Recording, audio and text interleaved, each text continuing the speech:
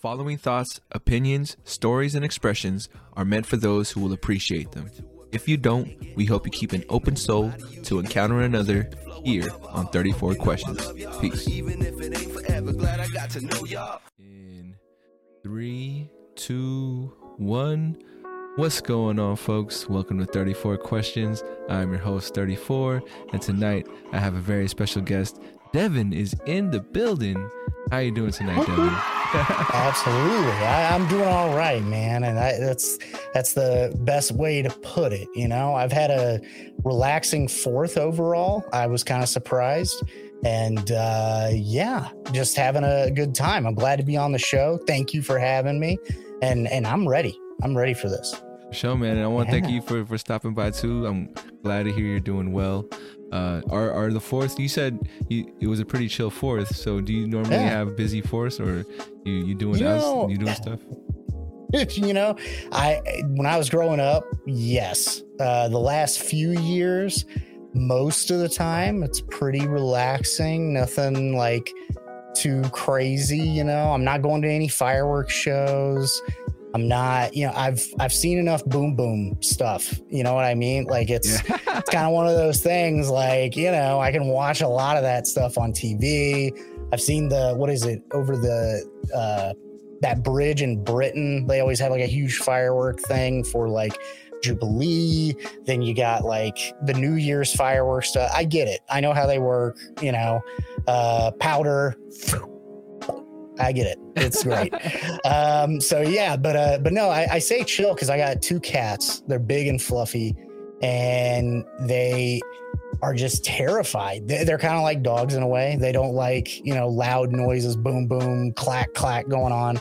And I was surprised. There were a lot of people around us that they kind of cut everything off, I guess, pretty early because I didn't wake up to like 2, huge cats sitting next to my head while I'm trying to sleep. It was great. Nice. Yeah. No, yeah. I mean, the fireworks seem to always go off like so long on that one day, or on July 4th, right? I know it was popping around my neighborhood till like midnight, usually 9 to 12.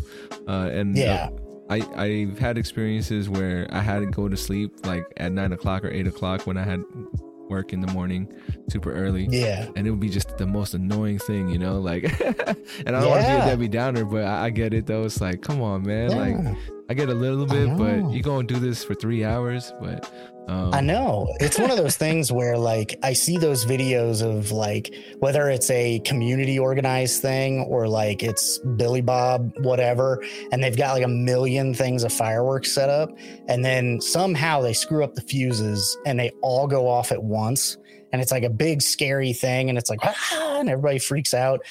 In a way, if you're the like audience there, you're like, all right, let's get the show on the road. Like, let's just get this going. Let's wrap it up. Like, I'm tired of hearing boom, and then you're waiting like 6 seconds, and finally,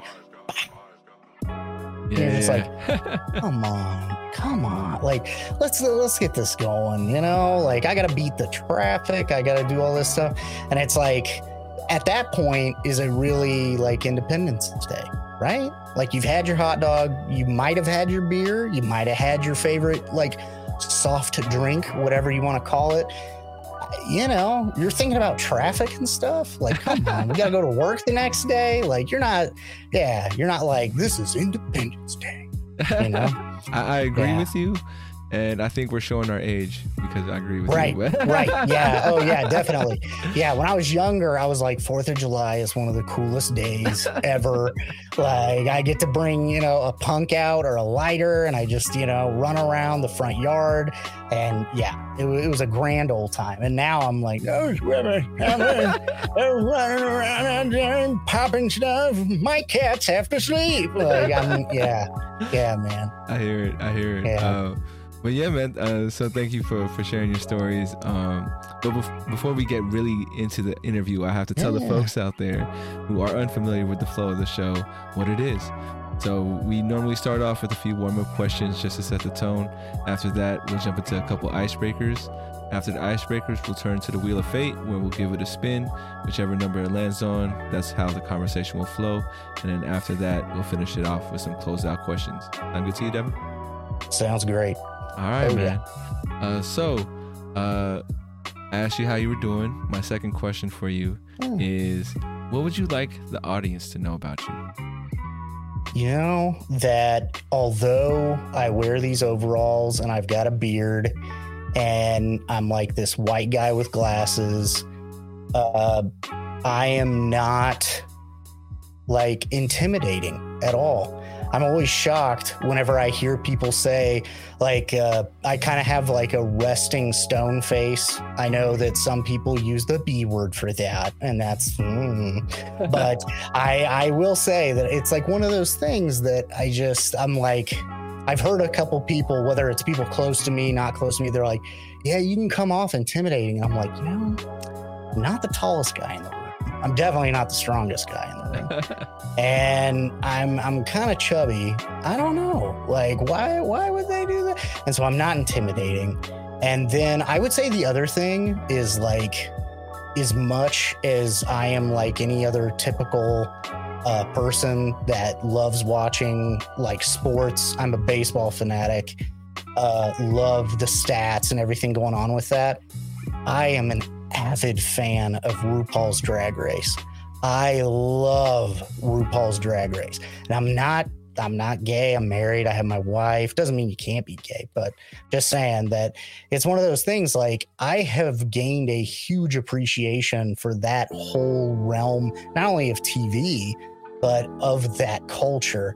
And yeah, it's like one of those things that I think a lot of men could learn not only comedy from that, but they could learn to appreciate like some of the skills and stuff that takes, whether it's actual dancing, whether it's exotic dancers or your burlesque, or you have your drag, performers. There's like a lot of work in that. I can't do that stuff, man. I couldn't do the makeup and the dance numbers and the choreography, the lip syncing with every single song that is going to come up on a playlist and do all this stuff. And I found it surprising. It's been what has it been, about 4 or 5 years. And yeah, like, people every now and again, you got to give something a try or a chance that you normally wouldn't. And for me, it was more that it was just a reality like competition show.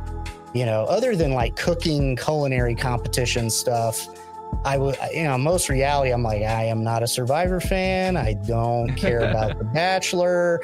Why would I care about this? And now it's, oh man, it takes over your life. She's got All Stars, regular seasons, the UK, Italy. RuPaul's going everywhere. So like, if it feels daunting that you can't catch up, you can. I promise. For sure. That's what's up, man. Yeah. I mean, it's not a show I have checked out myself. I do. So like, it seems like you've been exposed to this side of society, or pocket of culture that like, what do you think is what took so long to get to that point? Show it. So I think what took so long for me would definitely be, I grew up in Southwest Missouri, and specifically Christian County. And so like, we had more churches than gas stations, right? Brad Pitt, he's from like a similar area. He's from Greene County, which is like the county right over. And so he said that like in a 60 Minutes interview, that more people sought God than gasoline. So it's one of those things where when you have a culture that's based off of something that many believe to be sinful or not good, that's part of it. I never grew up really all that religious. I think the other part is just being in that type of environment.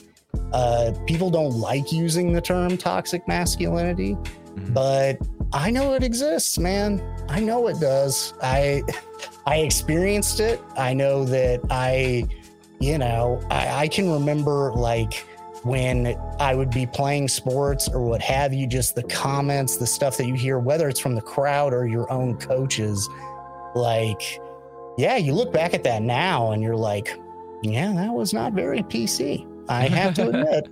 And so it's one of those things where I think part of it was that. I think the other part is everybody tries to be very good about not judging a book by its cover, right? And that cover is super colorful.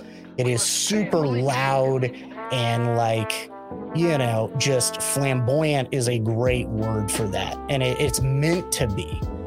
And I think for a lot of people, especially me in the beginning, it was one of these things of like, I don't know if, you know, I like stuff like Breaking Bad. Like, how am I going to coexist loving Breaking Bad and liking, you know, something like RuPaul or like something like a competition drag show? Like, that just seems a bit odd, especially if I'm not part of that community directly, right? I'm not homosexual at all. And so it's a spectrum for everybody, obviously, but it's one of those things where it's like, I know I'm not in that. How can I appreciate it? And you realize that it's just like, you can appreciate it in so many ways. And as long as you do, and you stick up for people in that community, as well as the performing art of drag, which has been around for a long time. You just realize that it's like, it's kind of like sports or anything else in life where it's like, you just have to have the thing that you're wanting to stick by, right? Mm-hmm. Like, I was born in Missouri. I'm a huge St. Louis Cardinals fan. Why do I just act like the St. Louis Cardinals getting to the playoffs or getting to a World Series is like, just, oh man, it weighs on me. Like, every time we get to September, October, I'm like, man, what is our record? How many games back? Like, what are we going to do for this and this and this? and it's the same thing. Like, the game doesn't matter, right? It's more about my enjoyment of it when they do succeed. And it's the same thing with like drag queens. There's one that's from Southwest Missouri. Her name is Crystal Method. And and she's great. She's amazing. She's weird. And she does all these crazy things. Like, it's like one of those things where when she was on the show, especially, which it was only a couple seasons ago, so I'd been watching the show for a while, it was just crazy to see somebody from my area of the world and they're doing their own thing and I relate to it and I'm not part of that community at all. Like, it was this crazy feeling. And so it makes you feel warm and fuzzy inside about something that you never thought you would have that feeling about. So it's for great. Sure. I mean, in a way, you like, aside from being a drag queen competition, we're in a way you're still part of that community just because she's from your community, right? And so it's easy to root for when I'm from San Francisco Bay Area, so when someone like makes it from here, we're all cheering for them, you know? It's just like thing we get together. It doesn't matter, you know, usually what they're doing. If they're doing something great, then we can support them easily, or like we want to. The energy is just there. No, I hear you. And as far as the intimidation thing, the reason why I asked is because I haven't gotten into it myself. I don't think I've ever given it a chance.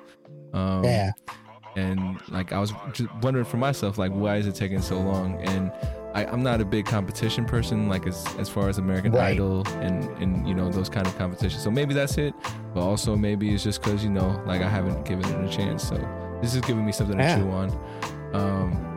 And back to the intimidation part, I think it's the beard, man. Like, especially if you, it's gotta be, if you're in deep thought, and like, you know, you're in the zone, people just look at you. You probably look like somebody that's unapproachable. But I hope they can tell from your personality on the show right now that you're a very approachable person. Oh yeah. I think maybe I furrow my brow too much. You know, I feel like a cartoon character at times. I'm just like this all the time, like that, you know? And I'm not trying to do it, right? And then the glasses, they might think that, like, I don't know, I think there's too many things that people are like, I bet that guy's been bullied. You know, he's a bigger guy. He wears glasses. I haven't heard him speak, but I bet he doesn't have a super deep voice. Like, I bet there's something about him that, and you know, they're like, he's been bullied. You got to watch that guy. Look, his brow is furrowed. And I'm like, yeah. And then I'm like, hey guys, have you watched RuPaul's All Stars this season? Have you guys paid attention to that? You know, and yeah. But no, the beard does it every now and again. And then other times people get kind of like, they just wonder how long you've been growing it. That's usually the question I get. Yeah. I hate to be that person, but how long have you been growing it? So this, right now, I did get it trimmed. This is only, what would that be? A couple months. I think it was early. 2 months? Yeah, early May, I think, was when I got it trimmed. So I had the beard before. It was like probably like down to here-ish, and then I got it trimmed up. Gotcha. So before then, I would say I had been growing it since like full blown, just I'm not gonna touch it. Yeah. Probably end of 2019. Probably. Gotcha. Yeah.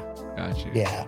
Now, I don't the know problem is I get curly cues on my sideburns, and then I you know, people were looking at me, and I'm just like, sorry, like I got this curly weird things going on. You can't see my ears, and it's just like, whoa, you know, I got you. Yeah, and so it's just like, what is going on with that guy's beard? You know, it just looks like you know, you don't want to use the term like Unabomber, but you know, you kind of get that vibe of like, man, you've been out in the wilderness. Like, what are you doing? Like, you don't have a trimmer, scissors, nothing. And you're just like, I don't know, man. I just don't have to touch it that often. It's one of those, you use beard oil or whatever and stay soft as a kitten, man. It's just, you know, keep it around. I wish I had the patience to grow something like that. I don't think I can wait 2 years for it to manifest. But nah, I honestly can't tell. It's probably, like you talk about the curly cues on your sideburns, it's probably your headphones. You ever think of getting like a fade? Like it fades down? Oh, yeah. So like right now, if you look, like it's slightly faded. Yeah. You know, but yeah, when it gets long, that's when the curly cues come out. And same with my hair feathers. If I was in the 70s, man, watch out, ladies. Like I would have been, man, I've got the feathered long hair, the curly beard and all this stuff. But no, in 2022, everybody's just like, like go get a haircut, like go do what you need to do, you know. And it's like, you watch RuPaul, you don't maintain yourself, what are you doing? Like, come on, man. So yeah, so that's how it works now. If you're happy, then I don't think anything else matters. For me, it's more the wife. You know, I gotta make sure. You know, if I cut it too short, she's like, "You are a baby. Like, what is this?" And I'm just like, "I'm sorry. I've got the typical like chubby white guy face. I don't know." You know, I just look like I'm too young. I don't have the age on me yet.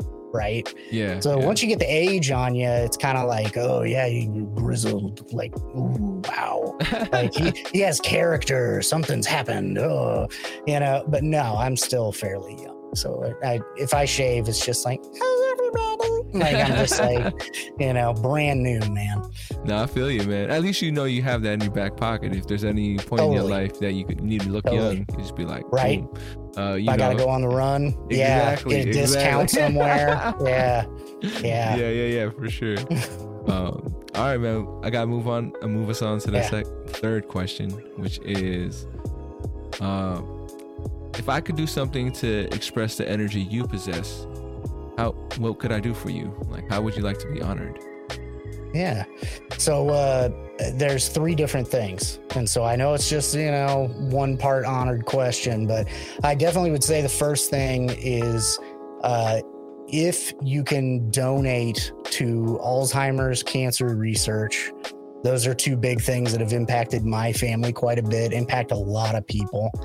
The second thing is visit, respect, and through Amazon, if you do smile.amazon.com, when you order stuff, if you're, like me and you're like, man, I got to order stuff. I need it in 2 days. Dang it. And so you're going through it. You can do smile.amazon.com and you can donate to Alzheimer's research, cancer. There's a lot of different organizations, but I do the National Park Foundation. So visiting a national park, going to a national park and respecting the grounds and everything else, but also just giving money where you can, because in a way, we're kind of loving our national parks to death, like tons of people go to national parks. And so it's one of those things where I think a lot of people think, oh, I pay that entry fee. It's paying for all these other things that are going on. Well, you still have to have amenities. You still have to have people taking care of those amenities like bathrooms, trails, roads, all those things. And the entry fee, it covers a lot, but it doesn't cover everything. And those natural areas, I think there's times where we forget that very easily could have been bought by somebody like a Bill Gates or a Jeff Bezos and turned into the next ski resort somewhere. And instead, we get to enjoy it as a nation, right? Mm-hmm. So that's kind of my second thing. And then the third thing, I would say that, really taking a deep breath and sitting back and just looking around at the people that are around you, whether it's friends, family, even like those people that you work with that you at times are like, I wish I didn't know your name. Even those people, you have to realize that you're around them for whatever reason, and that we're all people, and that in a way, getting this far as a civilization as we're in right now, it's kind of remarkable. Like, it's really crazy to think that we live in a place where we all can kind of co-harmonize with each other, even if we have our bouts of really awful things happening. There still is quite a bit, especially in the US, that kind of connects us together rather than separates us. And I enjoy, because I think my brain goes to the negative quite a bit, where really? Oh yeah. I wouldn't have gotten that impression, honestly. I know. Well, it's like they say, right? Like the happiest, jovial, right? Your Robin Williams of the world, right? They're the ones who, when the lights are out and everything's quiet, it turns into a bad neighborhood up there, right? Yeah. So it's like one of those things where, for me anyway, I try as hard as I can to just take a deep breath and kind of realize it's pretty remarkable that I've got the cats that I have. My wife reminds me that a lot. She's like, I found these cats and you didn't want them. You were like, oh, well, maybe we should wait a day and adopt the little cat later. But I made you adopt that cat. And now look, he's your best friend. And and it's like, yeah, as much as I don't want to admit that, it's at the same time, it's like, yeah, I love my kids, love my wife, love my family, friends, all that, even the people that I work with in my day job. It's like, I can't believe we're all together in this moment, and we're all at least trying to do our best. I think most people are. They're trying to do their best. For sure. And so, yeah. So just sit back and be like, I got you, man. I got you. It sounds like you got a deep appreciation for life in general. And that's something I can appreciate as well, coming from you. I think, I don't know, but it just seems like not enough people are counting their blessings as much. It's hard to remember them all, man. Right? True. Easy to remember the minimal things that are just bugging the F out of you, right? But all the things that we are blessed with, whether it's a roof over our head, food easily reachable, plumbing, you know how many centuries we've had where there was no plumbing or sewage system or nothing, and we're living in a time where that is, you know, it's like, oh man. And so yeah, I mean, it is easy to point out all the little things that are doing that because of how many good things we do have. So yeah, it's difficult. It's like something that everybody's got to work on, you know. For sure. Thank you for your answers. And now we know exactly how we can honor you. Yeah, do it, people. Do it. I think we will, man. I think we will. I honestly do. Yeah. And then my last question for you in the warm-up is, on a scale from 1 to 10, how well do you know yourself? I like this question, man. This is a good one. So honestly, I would say right now it is an 8. I would say there are days where it's a 10, where it's like anybody could come up to me, ask any question, and I'd be like, you are going to get the raw, organic, from the field Devin right now. Like, you are going to get that person. And then there's other days that, yeah, it's like a 2 or a 3. And you're like, who am I? How did I get here? Why did I do that? Where is this going? Do I even know what that is? Like, you kind of like lose yourself a bit, and it ebbs and flows, right? But I would say I got a diagnosis medically not too long ago of something that I had struggled with for a long time. And it's one of those things where I would say before that diagnosis, I was very much like on a regular daily basis, instead of an 8, I was probably like a 5 or a 6. There were a lot of things where I was just like, what the heck? Like, how come, you know, I can't do this or do that, or, you know, change this, change that. And, you know, part of it is like not being so hard on yourself. I think honestly, you get to know yourself when you're able to evaluate yourself and understand who you are. And that includes a lot of stuff that, like, on a resume, so to speak, are your negatives, they're your cons, right? It's like, oh, I'm a perfectionist. That's what I am. That's my con. Like, okay, yeah, we get it. It's like, no, actually, you're a poor actor. Like, you're not good at delivering that answer.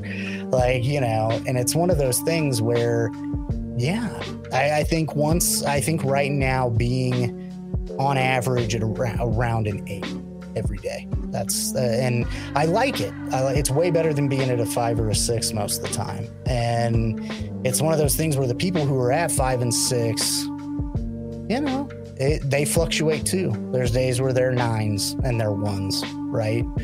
And so it's one of those things where all it takes is usually a few different things to kind of click in, or an experience, sometimes a good experience, sometimes a bad experience, for that number to go up or down. For sure. You know? No, that's how I normally describe my answer to this question as well. I'm at a 5 on average because it's always up and down. And depending on where I am in life, if I'm in a great place, probably 8, 9, 10. If I'm in a bad place, I'm probably 1 or 2. Because, you know, like, let's say some people out there are very confident on the path that they're going, right? And then some unexpected life event happens where now they can't do that path. So where are you going to go then? So I think that's where knowing versus not knowing happens. But that's dope, man. I'm glad you're at an 8 now. So you're on the peak instead of a valley. But sounds like you have that the right point of view, though, right perspective of knowing that even if you are in a valley, it's going to end up going up again. And if it goes down, you're going to learn. Like, you'll learn something. The number doesn't stay the same. It will. And sometimes, like, that's like, I don't know. There's times where you don't want to feel like you're suffering, so to speak, but you do want to. There are times in life where it's like, yeah, this is my turn to, like, really grind this time period out, right? Like, this isn't going to be fun, but I got to do it. And you do what you have to. and you go through it and you realize how many mistakes or misdirections that you took, and you learn. You live and you learn. I hope we learning, man. I know for me, I haven't been taking notes, which but yeah, it's all in here, right? It's all in the head. Yeah.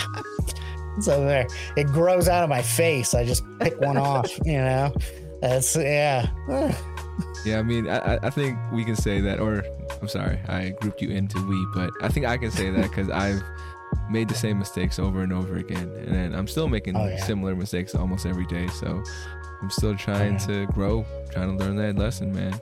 I just like, how they say insanity is like doing the same things expecting a different result. I'm not ready to admit I'm insane just yet. So right. Exactly. Yeah. I haven't gotten a call from a hospital of any kind, so I'm going to keep doing this. And then one day, Devin, please come to the front desk. And I'm like, oh no, like this is the day. This is the one. It's like, man. And as long as you keep, people who accept you around you and close to you, I don't think you have anything to worry about. Right. And I hope the people that think we are crazy can like at least be open to talk to us and, have that conversation before the judgment, y'all, before the judgment. Exactly.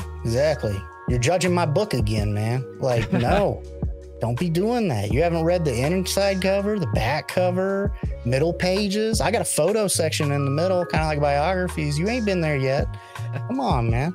That's a crazy a metaphor, man, because I'm thinking to myself, I always read the back covers when I was a kid. I don't know if you were familiar with VHSs, but so I would always read the back of a VHS just to get the plot summary. So I think this, people don't judge the cover, but at least read the back of the back page. And I think this podcast is the back page of that. Totally. So, all right, boss. We made it to the icebreaker portion. But before we do that, I got to remind the folks out there that if you are enjoying the podcast, please like if you might, share if you care, subscribe for a vibe you didn't know was there. Back to it. Yeah. Let's head over to the icebreakers. Let's do it. Here's the icebreaker stage, man. So I got two for you. The first one is a point of view. I'm going to give you a couple statements, and you're just going to let me know if you think they're true or false, you agree or disagree, or any thoughts you might have around that statement.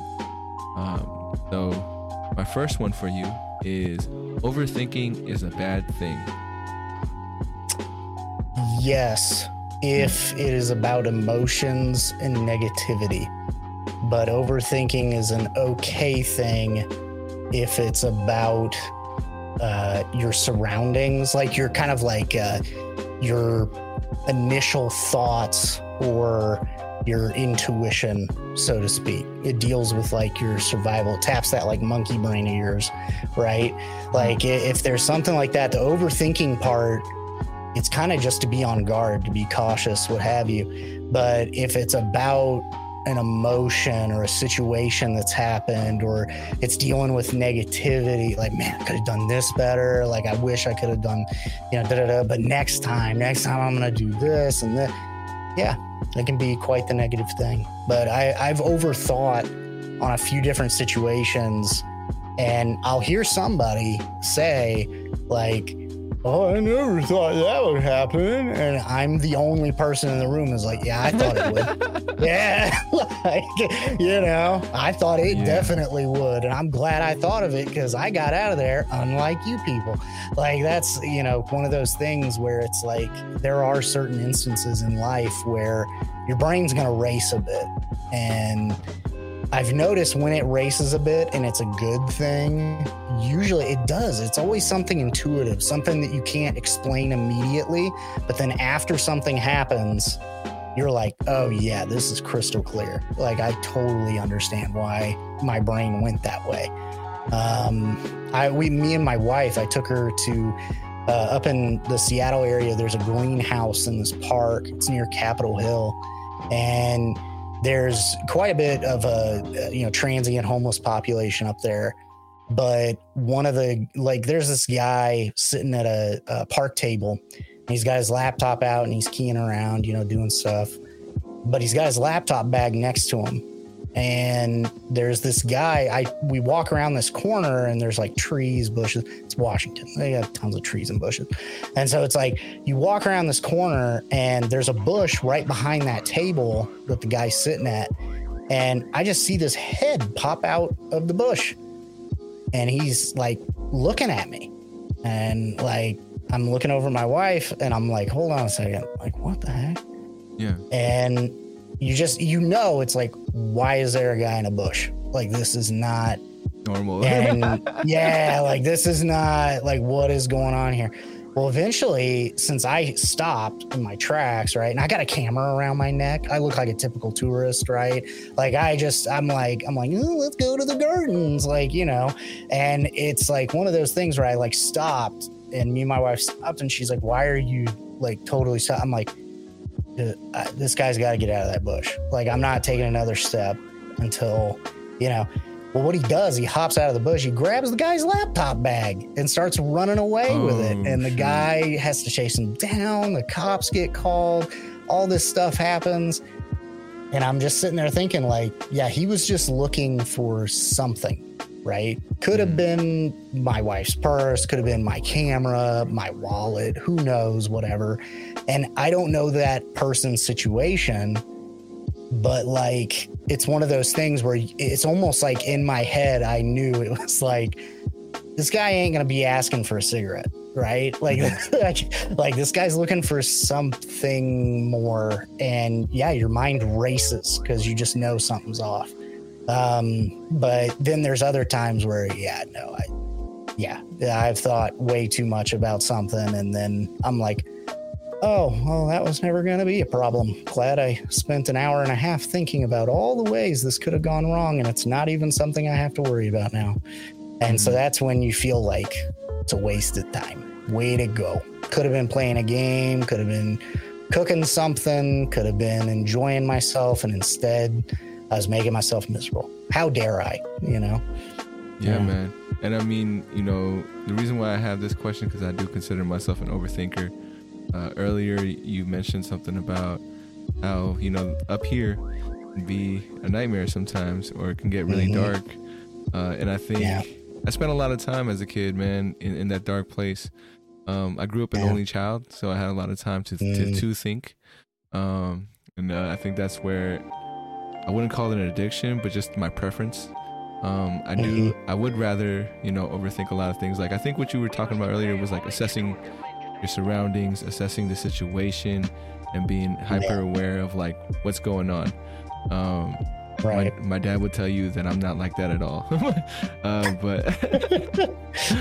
But I think for me, like if I'm in a new place, I start looking for exits. I guess I start looking for, emergency routes in case something does go down, or where I can hide and stuff.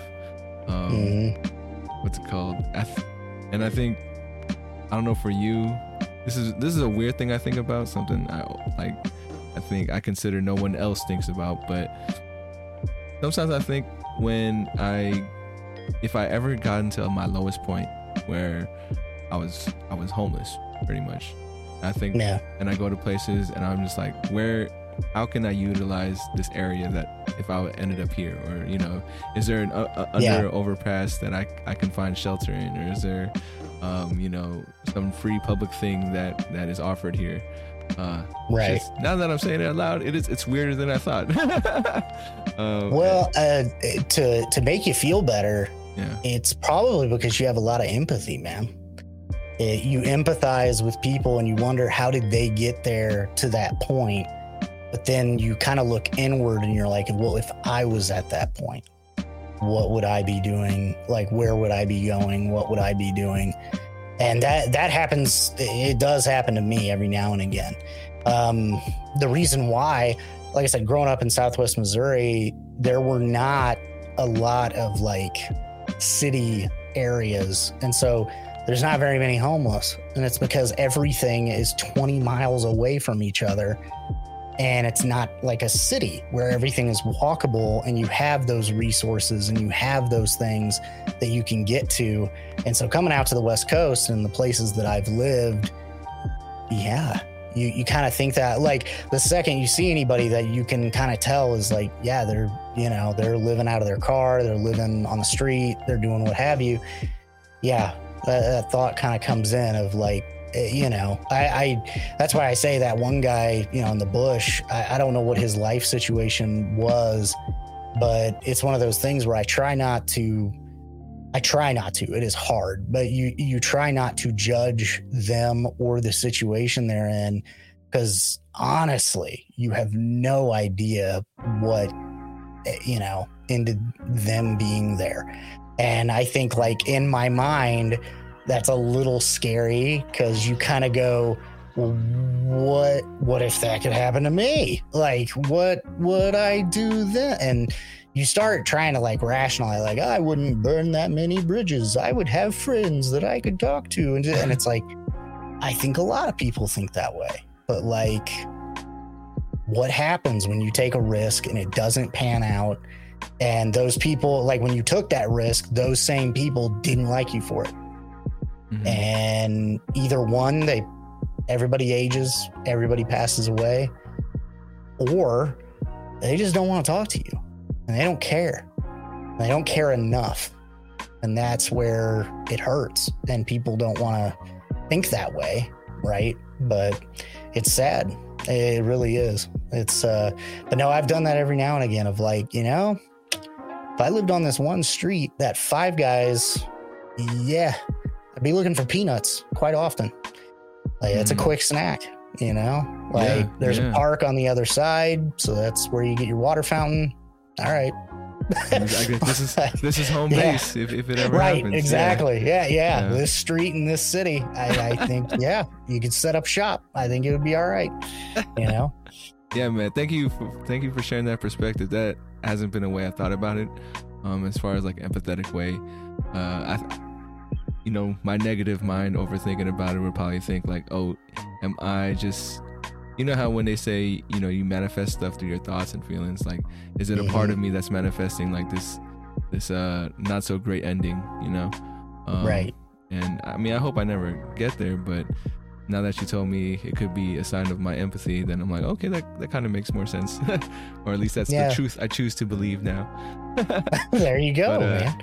Yeah, man, for sure. Ride with it. Just, that's in the steering column. You just keep going with it, man. I think what you said about your last piece, I don't want to butcher it or paraphrase it, but it kind of segues into this next statement, which is, how much, like, should we care about what people think of us? This is a tough one. I've battled that question, I think, a long time. I think a lot of people do. Overall, the only reason why I dislike this is because my mom said it when I was younger. She had, like, a little picture of it or something. But Dr. Seuss has a quote, of those who mind don't matter, and those who matter don't mind. Mm-hmm. Right. And so I think that's the thing that, like, people have to hold on to is you want people to always think the best of you. But at the same time, there are folks in this world that, like, no matter what I do or did or say or whatever, they would not think highly of me. And so it's one of those things where you're like, do I really need to care what those people think? Like, you know, and another weird quote to throw out here, but RuPaul in a song, and says it on the show quite often, if they ain't paying my bills, I don't pay them no mind. And that, I mean, that in a way is true. And I think, like, family and friends, they do pay a bill for you, and it's emotional connection. It's not money. It's not, and that stuff, that's why that is so precious, is because it's not something I can go to a bank and ask for a loan for, right? All I can ask from them is forgiveness. That's it. Yeah. And it's one of those things where it's like that emotional like bill that you have, or that, you know, connection you want to feel, that enjoyment you want to have, just fulfillment in general. That's the bill that those people pay. And you pay that bill for them as well. I mean, you're a part of their lives. And so that's kind of what makes it all kind of worth it. And so I would say, to the question overall, no. You should just be your authentic self. And unless what you're doing is hurting others or is possibly like a misdemeanor or felony, penal code, what have you, even then, I don't know, marijuana was illegal for so long. And yeah, people in the 60s knew, like, yeah, this is dumb. This is like, why are we doing this? And so it's one of those things where basically the people who, if you partake in marijuana, go, well, that's against federal regulation. And so that's bad. You're a bad person because you do this. Those are the people that's like, yeah, I don't care what you think, really. You know, like that's, yeah. And I, like I said, because of my job, I don't do that. You know, but I'm still not going to judge somebody who does. Like, sounds like a fun ride. Like, what, you know, why not? You know, I'll speak on behalf of all the people that do, and want to let you know that we appreciate you, or people like you, people like yourself, man. That's hilarious. But all right, so just a heads up, man, we have about 10-15 minutes left in the podcast. Let's do it.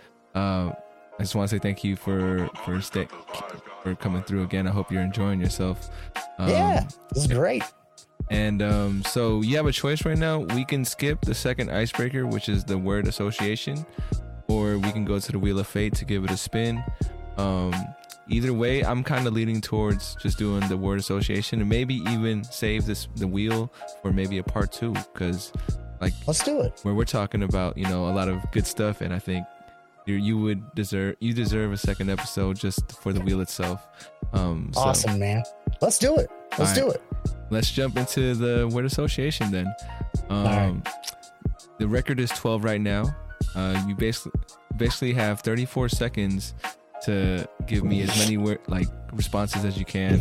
I'm going to throw you a word, and you give me the first thought or first word that comes to mind. All right. Let me pull up the countdown. And here we go. In 3, 2, 1. People. Whoa. People. Culture. Pain. Agony. Regret. Always. Crazy. Psycho. Fear. Can be conquered. Happiness. Enjoyment. Food. Is everything. Life. Death. Hope. Obama. Failure. Regret. Age. Sorry. Ooh. What was that last one? What was the last one? Is a number. Age is a number. You got 11. You were so close. Man. Yeah. That was a good run, though. That was a good run. It was. I was going to say, I like sat there thinking about it, and I'm like, man, am I trying to do one word, or can I combo this? I tried to use, what do they call it? Conjunctions. I was using conjunctions. That way you can't use it as a counted word and word made by Microsoft. I will do that. But 11, I'm happy. Double digits. Double digits, man. That's something to be proud of for sure. That's one word every 3 seconds. That's almost 2-3 seconds. So yeah, no shame in your game. Yeah, man. I do want to ask you one thing though. When I said regret, you said always, I think. Yeah. Yeah. Why always, man? Always, because if you're thinking about regrets, they'll always be there for you. They will be. Yep, they'll always be there. Yeah. Doesn't matter. I mean, it's like one of those things. Like, the reason why I said always is because, like, when I think of people who that I would think would not have any regrets, right? Your Michael Jordans of the world, your Tom Brady's, right? you're sitting there thinking like, they can't have regrets. They did amazing things, you know, even if they stumbled, it led them to where they are, right? And you think that way, but it's like, man, they got regrets that like you don't know. You have no idea. Like you know, they it could be something that we would find to be really stupid, like, and they would regret it. You know, they'd be like, yeah, man, no, 8th grade, we were supposed to pick, you know, our team's animal. I said bird because they can fly everywhere in the world. I got made fun of 6 years, all because I said bird, man. And then I played a guy in the NBA named Larry Bird. Hated it, man. Hated it. And you're like, what? Like, why? You got 6 rings, Mike. What do you care? Like, you know, but that's the thing. Like, he ain't going to talk about that. He's going to talk about cigars and championships and all those good things. But no, all regrets will always be there for you. Just don't let them lead your life in any way. There's good lessons in some regrets. Like, because sometimes, kind of like what you're saying, you feel like you repeat yourself. Yeah. And like those situations may come up again. And if you correct it, if you are actually able to change what you did the first time and do the opposite, you've kind of fixed it for yourself. Take that regret off the list. Like, it's gone now. I corrected it. I hear you, man. You know? The reason why it popped out to me so much is that I am a person that I consider some of my actions and what I'm fueled by as regrets, you know, some bad decisions I used to make. I would tell myself like, oh, this is me pulling the rubber band back on like a slingshot or something.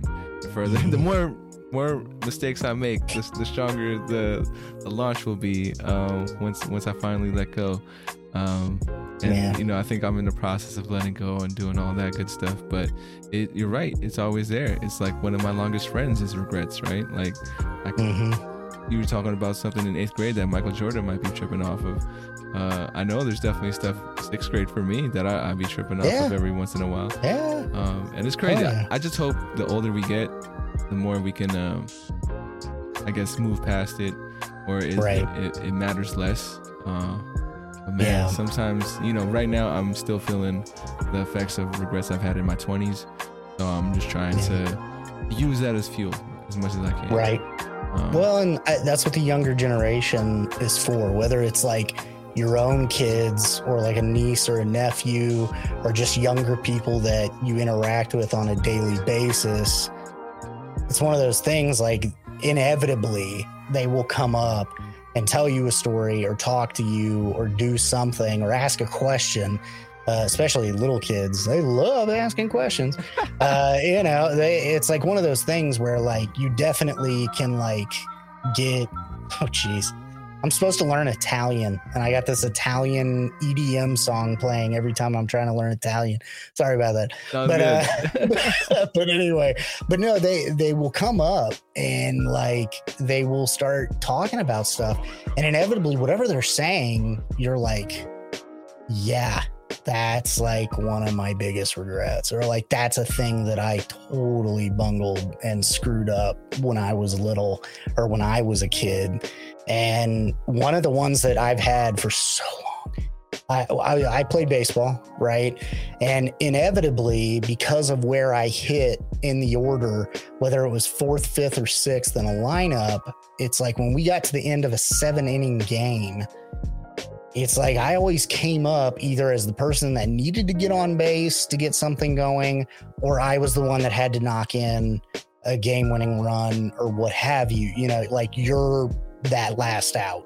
Yeah. And when I was younger, you talk about a mental, just like track meet, like your brain is just going fast. You're trying to get the signals from your coaches on the third base side. You're looking at where the runners are about to go. This pitcher, you know that they've only thrown you like 3 out of 4 pitches that they may have, and you're like trying to decipher this whole situation. And instead, I think I should have been thinking, this is great. Like, this is a high pressure situation. Like, this is exactly what you want. This is what makes or breaks any great player. And if you don't succeed, It doesn't mean you aren't a great player. It just means, yeah, you didn't make it that time. And so you move on, but that's with age, that's looking back, that's with retrospective, right?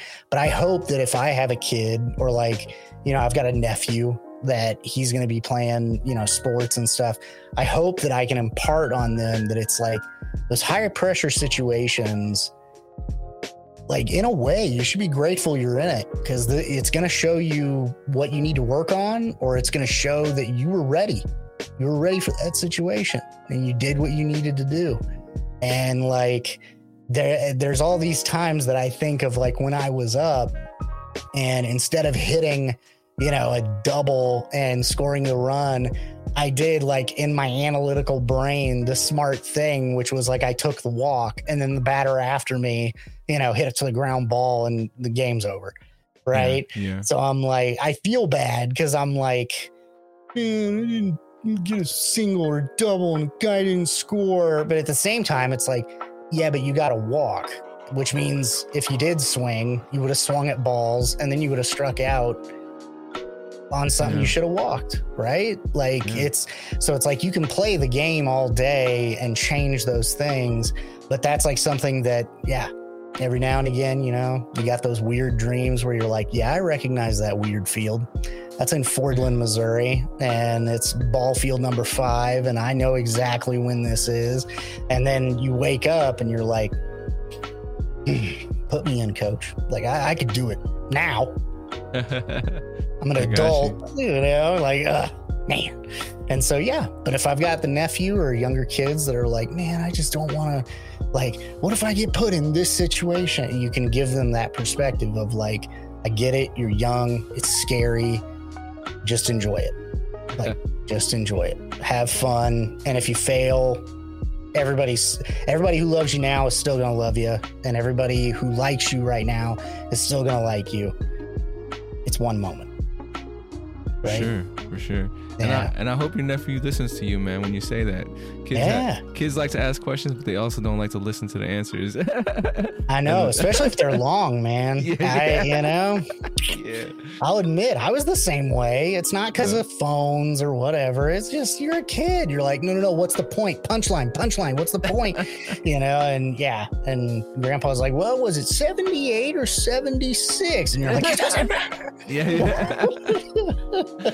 No doubt. No, I work with kids now, with high schoolers, and I always feel like I'm dispensing advice that they never asked for. But I think it's important because, it's stuff like lessons I've learned, and I wish I could tell my high school self. But now I hear where you come from, though. They always think that like their life or their situations, since it is theirs, it is specific to them. And so it's very hard, like as a teen, to think like, oh yeah, that counselor, that teacher, my mom, my dad, they understand this. Like, no, like they didn't grow up with Instagram and all this other stuff going on. Like, what do they know about? And it's like, man, church rumor mills, you thought Instagram was harsh. Like, whoo, you wait until, some granny from 6 towns over is like, I heard what you did to Mr. Johnson's hay bales and we're gonna come and find you, and you're like, what? That's not even me. I'm telling you, man, it's like one of those things where they can't equate it because they're like, well, who cares about that person? It's like, dude, my mom and dad cared about that person, and if they heard anything that person said, they would take it as gospel. And Instagram kind of does that with some people. If they say like, I love this thing, then it's the best, according to a ton of other people. Yeah. And you're just like, you gotta get the cosign. You gotta get someone to say they like you, and then everyone likes you. Exactly. It's interesting how it works that way. Yeah, gotta get the likes, gotta get the people hashtagging and retweeting and doing all this stuff. I chase it too, It is weird, man. It's weird to know that we shouldn't care about what people think, but then also trying to do something where that it relies on what people think of what we do. Yeah. So being in this purgatory limbo it's It's a challenge, but I think we can do it. Yeah. We'll make it out. It'll be all right. Yeah, for sure. All right, man. So we made it to the closeout question portion of 34 questions. But before we do that, I want you to participate in this little exercise called the 34th mantra. I'm going to ask you to fill in a phrase. It's I am, I can, I will. I am blank, I can blank, I will blank. Let me know when you're ready, because I'm going to put you onto the stage. Probably the most uncomfortable part of the podcast, just because you'll be talking to yourself. You won't see me in the picture. But let me know when you're ready, and I'll head you over there. Hit it. Here we go, man. All right. Go for it. All right. Hey, man. So I am a good and lovable person. I can do better and listen to others who care and genuinely want more for me. And I will accomplish the things that I need to and help others accomplish those things as well. Because remember, you are a good and lovable person. You are, man. You are. Yeah. And I wish, it doesn't matter how much I can tell you that. It's always going to be that voice in your head, right? Right. That's going to matter the most. But just know, you got a fan in 34, man. So awesome. If that means anything to you. It means a lot, man. You talk to a lot of folks and you work with young people, man. I tell you, it's a rough gig working with younger people. It really is. It's one of those things you know how they always say like, oh, kids say the darndest thing. Dude, they can say some harsh stuff. Like, do you have any idea what sometimes they can like say, or you hear that they say? What? Like, man, oh man. And so, yeah, it's one of those things. And like also working with younger people, like especially in a school environment. I know you said it's after school, right? Yeah, like, I do work with after school. Dude, yeah, that's when their lives like click back in, Like that's how I remember it. That's how I remember it, is like when you before school, so like before the bell rang and you had to go to your classes, that was like you and your friends somewhat like hangout time, and you could gauge like how everybody was doing. Like a couple people would be like exhausted and they're like barely munching on a Pop-Tart, and then a couple other people, they're like, yeah, man, I got this class today. We're going to do this and this and that. Oh man, I'm so like, we're going to do that. And you're like, I don't care, Johnny. And then like you move on to whatever, but then you go into your classes, and that's kind of like your work day as a kid, right? And so you're just like kind of going through the motions, but being like a latchkey kid or having to go to like an after school program type of thing, it was back to social hour, right? Like lunch is so fast anymore. It's like 30 minutes. Like, heck, man, there's Seinfeld episodes longer than a lunch period anymore. Yeah. So it's just like, dude, like we're going to talk about stupid stuff and then I got to go right back to class. And so it's one of those things where it's like, it goes back to that social hour and it's longer than the morning one. Right. And so it's true. Like, yeah.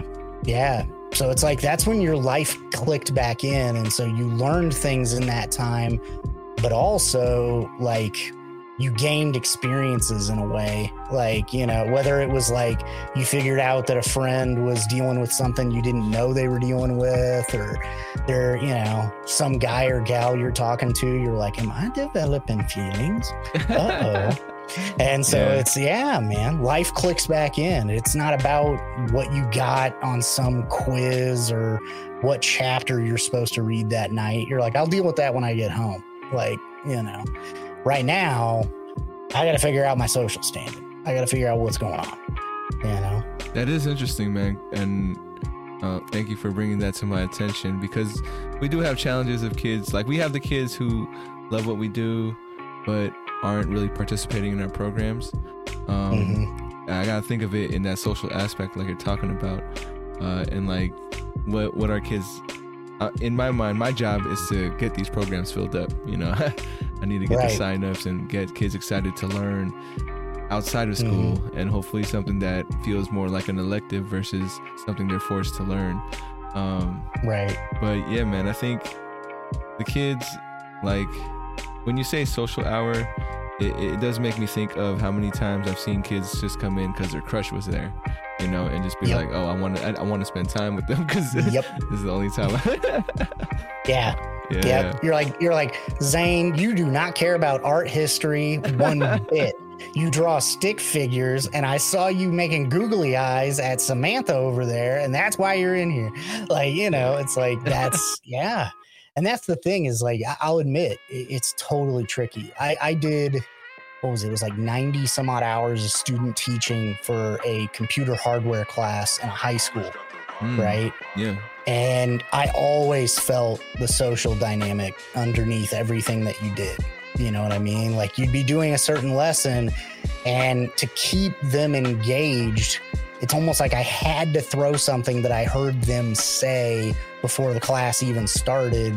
Like, you know, like I had to do something to kind of rope them in. And then since I roped them in, it was kind of like, oh, dang, man, Mr. Reams watching us. Like, I know he's doing, you know, and it's like, ah, dang it. And so they're kind of like caught in, but if you can do it in a way to keep them engaged and they like it, right? Yeah. Where the word engagement doesn't even like show up. They're just like, no, I genuinely like this. That's like where it's at. And when you get them in that mode where they genuinely like it and they're learning a lot of things, whether it's as an educator or as a person of interest, that's just like kind of like what you're saying, I'm trying to get these programs filled up. They are going to enrich your life in some way. I just hope that we can get it to connect. There's no better feeling than somebody having like a genuine enjoyment of what's happening, because you know that becomes like what their passions are and what they're going to eventually develop into. And you're like, I found that thing for them. Like, yeah, that's a win, man. Like I got it. Win. Like, yeah. It's Curry, man. Curry draining the three. That's like, yeah. It's like I shot my shot and it went in, and I know it went in, and it's like awesome, man. Like, sure. Which makes you think like Curry, he does it way more than he should. Like, dang, man. Like, jeez. That's what makes him great, man. That's what makes him great. Yeah. And I think I hope that's what we're all striving for in our work or in our careers, or, you know, whatever we're pursuing, is that we're trying to be, if not the best, at least somebody that's known as a professional, someone that's a pro at what they're doing. But yeah, no, you're right though. Like, my happiest moments at work is when I see a program really take off, or kids are super enthused about it. And in my mind, and I definitely appreciate my boss, because she'll always check in on me and be like, so what you think? How you feeling? And, you know, I keep it short and sweet. I'm just like, you know, this, it exceeded my expectations. It gives me a heartwarming feeling that I feel like I know what I'm doing. It's like affirming, right? Like, 'cause who knows what we're doing most of the time. But when you see something work that you had a vision with, and it's like, damn, you know you're on the right track. So anything of a pursuit where it requires like an intellectual component, the main thing that I try to remember is that intellectual component usually means there's not a guided set framework already in place. Right? Yeah. So like when you go to work at McDonald's, whether you hate it or love it, you know exactly what's going to go on any burger or any whatever. And on the screen, like, it's going to tell you what they do or don't want. And it's very rigid. And for some people, man, they work amazingly well in that. And then there's other people that they're like, dude, this sucks. I hate doing the same thing over and over again. It was okay for like 2 days, and now I'm just bored. Like, what is this supposed to be like? And so kind of like what you were saying, it's like trying to implement these programs where it's like, there is no like 1, 2, 3, 4 steps. That's not how this goes. Like, I have to gauge how you're reacting. Then I have to see what we can do to develop more. And then I have to, like, I'm basically playing with something that I don't know the outcome of. And it's that intellectual component, man.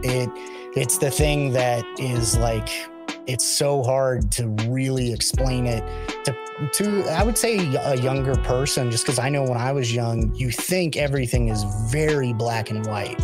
There's only a couple things that are gray. You know, mostly everything's black and white. And then all of a sudden, yeah, you get through college, you go through things, you do what have you, and you realize like, yeah, no, there are way more than 50 shades of gray. There is like a million miles of gray. Like you don't even have any idea. Like and you're like the black and white, the people who are still focused on that aren't thinking. Like that's, yeah. I hear it, man. I hear it. Yeah. I mean, we could definitely break it down some more. And I think we got to go on. There's a show here. We'll save it for part 2. We'll save it for episode 2. Yeah. But all right, man, we made it to the closeout portion where this next question is actually from my previous guest. And shout out to Julian Quickstad. Julian's question for you is, how would you make the biggest impact in the world? Like, if you were to make an impact on the world, what would you do to make the biggest impact? Man, that is a good question. Yeah. If I were to make the biggest impact, I would try to figure out a way to make a bartering / non-financial economic system that could meet everybody's needs. That's going to be tough, man. That's very tough. Yeah. I just got done with an episode on my podcast. It's the Maldives. They used to use seashells as currency. And I was thinking about it, and I'm like, how would you judge a seashell and its worth? Like, is it like the bigger the shell? Is it the colors of the shell? Like, how did they, like, is it a particular type of shell? And then, like, depending on, Maldives is like 1,000 different islands, right? And they're just spread across the Indian Ocean. So you're kind of sitting there thinking, like, were certain islands, were they richer purely because those type of shells were washing on their shores? I got you. Right? Yeah. So like and that's the hard part, is you're trying to like figure out what's going to make it non-equitable, right? And I just think that money, at least the way that it's being used throughout the world today, the more of it that you have, there's all these implications, there's all these things that are portrayed on it. Mostly good, but there's quite a few things that are bad as well. And then if you don't have a lot of money, it's the opposite. You mostly have a lot of bad things attached to you and only a couple of good things. And instead of having all these things that you can't control, right? It's money. Like, if you have a certain set of skills, you should be able to have that valued by whomever, right? Yeah. Doesn't matter. And it's about making a good equity, something equitable for everybody. And I think it has to be something that's, like I said, like a barter, where it's like, I can provide this knowledge, this thing that I do, and this will cover 5 heads of cabbage and a thing of mushrooms. Like, if I can help you do this and that, can you teach my kid how to use this and this? Like, that kind of thing. But at the same time, like, that's hard, because then you've got these like renegade people that are just like, I'm going to learn everything and then I'll never have to ask anything from anybody. And you're like, yeah, really, huh? Brain surgery. You can do that on yourself? Like, like, come on, man. Like, it's one of those things where, like, yeah, I would try to make a financial system that is not based on a digit that it being higher or lower changes your entire outcome of your life. I would try to hopefully create something like that. Yeah, man. I mean, more power to you. I think, I'm not going to say it's impossible, but, it's always... It sounds like it. It always helps with it's the daydream, right? Like, that's the thing that, like, it runs up there like a mouse in a house, man. It just runs around. Yeah. You're just like, what can I do to find? And people are like, crypto. And I'm like, no. It's still based on a digit. It's still based on something that, like, and it's mining and all this stuff that I don't want to do. I got you. Yeah. I'd be thinking though, like the Julian Quickstad who gave me this question, Yeah, he mentioned like, you know, he gave it because he likes to dream big, right? So if you're gonna think about that, it's a very big dream. But I think the reason why I said it, wouldn't consider it impossible is I think you had the right people working with you on this, on this mission. That's one thing, and also, scaling it down, because I'm a big dreamer too. I have changed the world tatted on me, and I wish I could scale that down a little more. Like maybe I should change a country or change a state or something like that. So so for yourself and that vision, that daydream, it's all about having the right people and maybe just scaling it down to maybe your town, maybe your state, and then plant those seeds. So then generations will get inspired, right? Right. But yeah. It's one of those things. You never know what will just completely build a community around itself. It's like you're saying, how many people kind of latch on and can, help divvy it out or do what have you.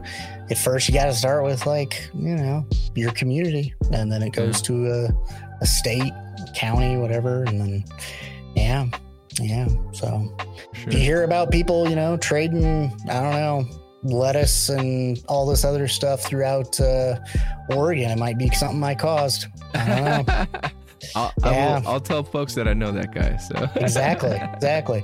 An Oregon woman traded 5 paper clips for a duck tonight at 11. And you're like, oh, that's that Devin guy. He did that. I bet he figured it out. Yeah. Who knows, man? Who knows? Yeah. My second to last question for you is, what would you like to ask the next guest on 34 Questions? Man, sounds like the guy before me, he took a good one. I would say, since like I said, I deal with food a lot, especially with whether it's my podcast, daily life, what have you. I love it. Can't get enough of it. Sometimes in a good way, sometimes in a bad way. So I would say, if you could share a meal with a community or a set of people that you don't understand very well, who would they be? Interesting. Sure. Yeah. Whether it's them sharing their food with you or you are sharing your food with them. I'm just writing it down. Yeah. But let me think about this one. I've started to answer this question at the end just so I can answer more. Yeah. But if I could share a meal with a community or set of people that I don't understand well, I don't know. If I had more thought about it, maybe I could get a better answer. But right now, I want to say rich people, man. I want to say the elite. Rich people. Just the people that are making so much money that they don't know what to do with, and maybe the folks that continuously still want to build their wealth. I want to ask them a bunch of questions about like why and is there anything more you can do for the world? But I'm sure people have their reasons, but I just want to know. And I think I would want to maybe have it like a potluck where I bring something to share it with them, and hopefully they bring something they can share, because I'm pretty sure rich people are going to bring something fancy I've never had before. And I can bring something Filipino that maybe they haven't had before. There you go. But you're like, here's some adobo, here's some lumpia, come on, what'd you bring, Jeff? And he's just like, caviar things. Brought caviar, foie gras, and 5 pressed duck. You're like, jeez, Jeff. Everything I bet my food's better than yours. I bet my food's better than yours. And it would be amazingly better. And that's like the thing that I find interesting with all that kind of stuff. I figured out not too long ago that one of my relatives way back, they were Osage, Native American. Oh, snap. And I would try to share a meal in my own self-interest, right? Obviously, but that would be one, is try to share a meal. I would hope they share their food with me, because my food is not going to blow them away, but their food, it would be something that would be totally a different experience. And then to understand the culture, what's happened throughout time, all those good things. I would love that. For in general, I would love to share a meal with probably, and granted, Jose Andres, he's already doing a big thing of this already with World Central Kitchen, but I'd be sharing meals with those folks in Ukraine, probably. Hearing their stories, good, I hope. Hopefully not war-torn stories, but, good things of like, what do you remember of these things and those things, and just trying to provide comfort with that. Because, same with the folks in Afghanistan, to be honest. Yeah, same thing. For sure. Just your world gets upended by things that, you don't have much control over. It's, it's a crazy thing. No doubt. Yeah. I know I don't have too many Afghanistan friends. I met this one guy. He kind of told me a little bit about his experience, and it blew my mind. I was like, that was your childhood. That was, we're around the same age. So he lived through all that stuff from my end over here. I'm watching it on TV like, oh shit, so. Right. Yeah. Definitely. You're just getting the snippet news story, right? Then he's talking about weeks and months of his life, and you're just like, oh my gosh, like, whoa. What do I say? Oh, I'm sorry, but that's crazy. I can't believe it. That's all I can say. You've got the platitudes that, just, oh, wow. Oh, man. Dang, I bet that sucked. Like, you just, it's like, how can I relate as much as I want to, I know. Yeah. I've noticed if you just say something towards the effect of like, I'm just glad you're here to tell me. Okay. Yeah. Because it's basically saying, I'm grateful that you as a person, one, explained the situation to me, because I never would have heard it otherwise. And two, just being the person that they are, Yeah. Sure. Yeah. But it's tough. It is tough. It's so hard. I have a journalism background, and I talked to a guy that was going to the University of Oregon, and he was from Iraq, and he grew up during the Iraq War, and similar situation happened to me where he's explaining what he was going through. And you're just like, oh, like I know what I was doing during those years.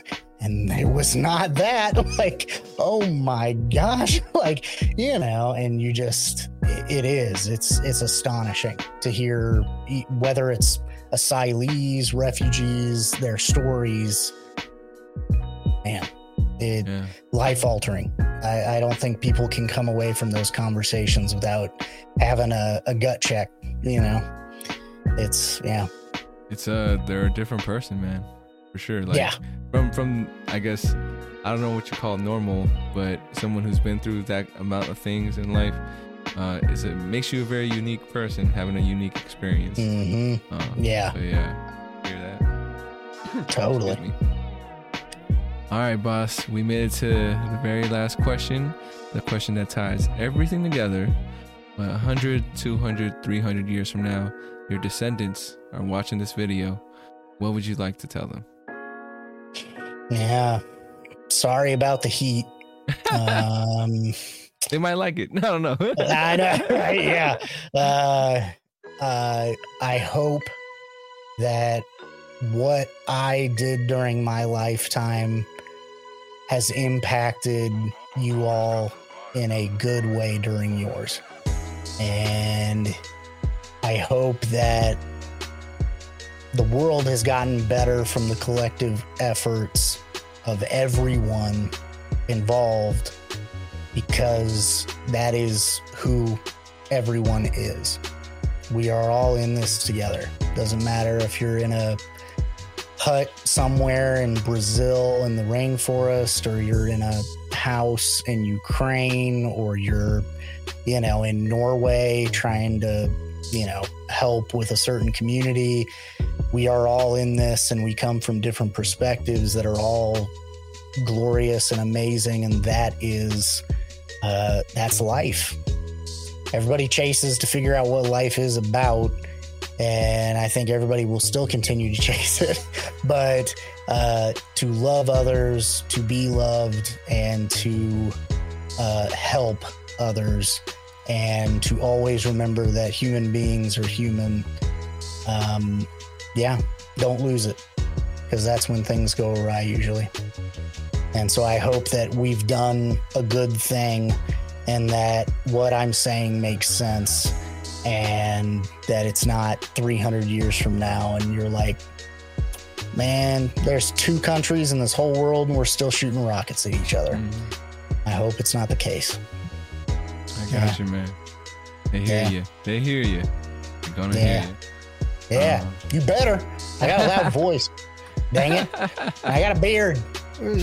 I hope you all can grow beards at that time. Oh, man. They might have I don't know, maybe the style at that point might be beards to the floor, you know, and we're just rocking super epic beards. Who knows?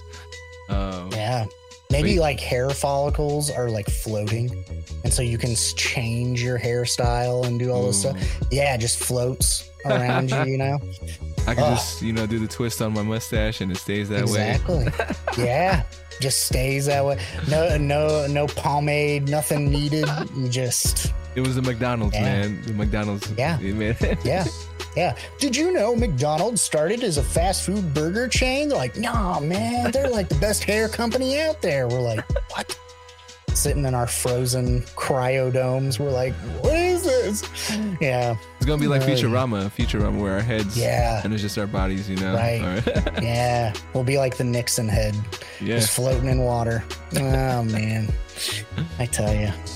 But all right, boss. Anything you'd like to add before we head out of here? Why don't you tell the folks out there and possibly your descendants as well about your podcast and where to find you? Dang right. Yeah, Culinary Convo. We talk about food, cuisine, culinary arts from around the world throughout history and also in your own backyard. We talk over recipes from family cookbooks, from chef cookbooks, but mainly, as of late, we've been doing Mapping the Culinary World, where we talk about different countries and their food.